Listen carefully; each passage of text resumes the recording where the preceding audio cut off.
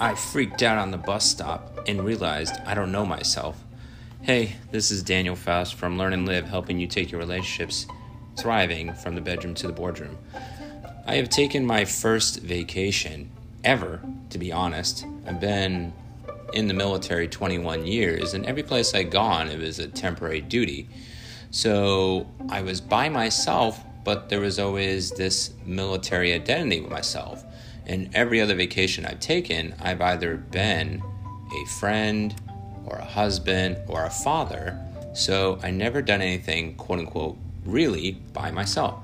So when I got to the bus stop in Delaware and Dover and I got out, I had some mask in my hand, and this guy came over to me running after me, and I thought he was going to solicit me for money, and I'm like, I don't have money. And he's like, oh, I just want a mask. And I didn't respond like I normally do. I reacted. I gave him the 2 masks. I freaked out, and then I beat myself up for like the next 30 to 45 minutes. And in that bus ride from Dover to Wilmington, I realized I don't really know myself. I know myself of essence of being a military man. I know the essence of myself as being a husband and as being a father, but I don't really know myself. And I started reading this book, and I would highly recommend you go and read this book, Real Relationships by Dr. Les and Les Parrott. And there's a very powerful statement in there that says, if you try to find intimacy with another person before achieving a sense of identity on your own, all your relationships become an attempt to complete yourself.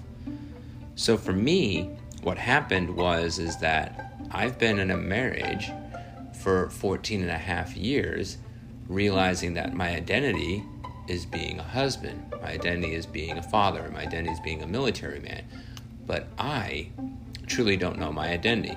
Maybe you're sitting in this place that you might not know your identity. Maybe you're married, maybe you have kids, maybe you have both. Maybe you could even be a grandparent and struggling in that regard. I think a lot of times in life we don't know our identity, and then when the next thing happens, that's when we start making decisions by ourselves. But we don't need to lead into divorce, into our kids getting out of the house, into leaving a career to go figure our identity. The first thing the book goes over and talks about is this. What 2 identities do you have currently right now? One of them is, I need this person to be complete. In this particular modality, that your spouse or your kids or your work or your friend or whoever it is basically makes you complete, and because of them, you're complete. Well, what happens is if they rip out of your life out of divorce or death or separation or a move or whatever it is, you are not complete. The other identity is, if this person needs me, then I'll be complete.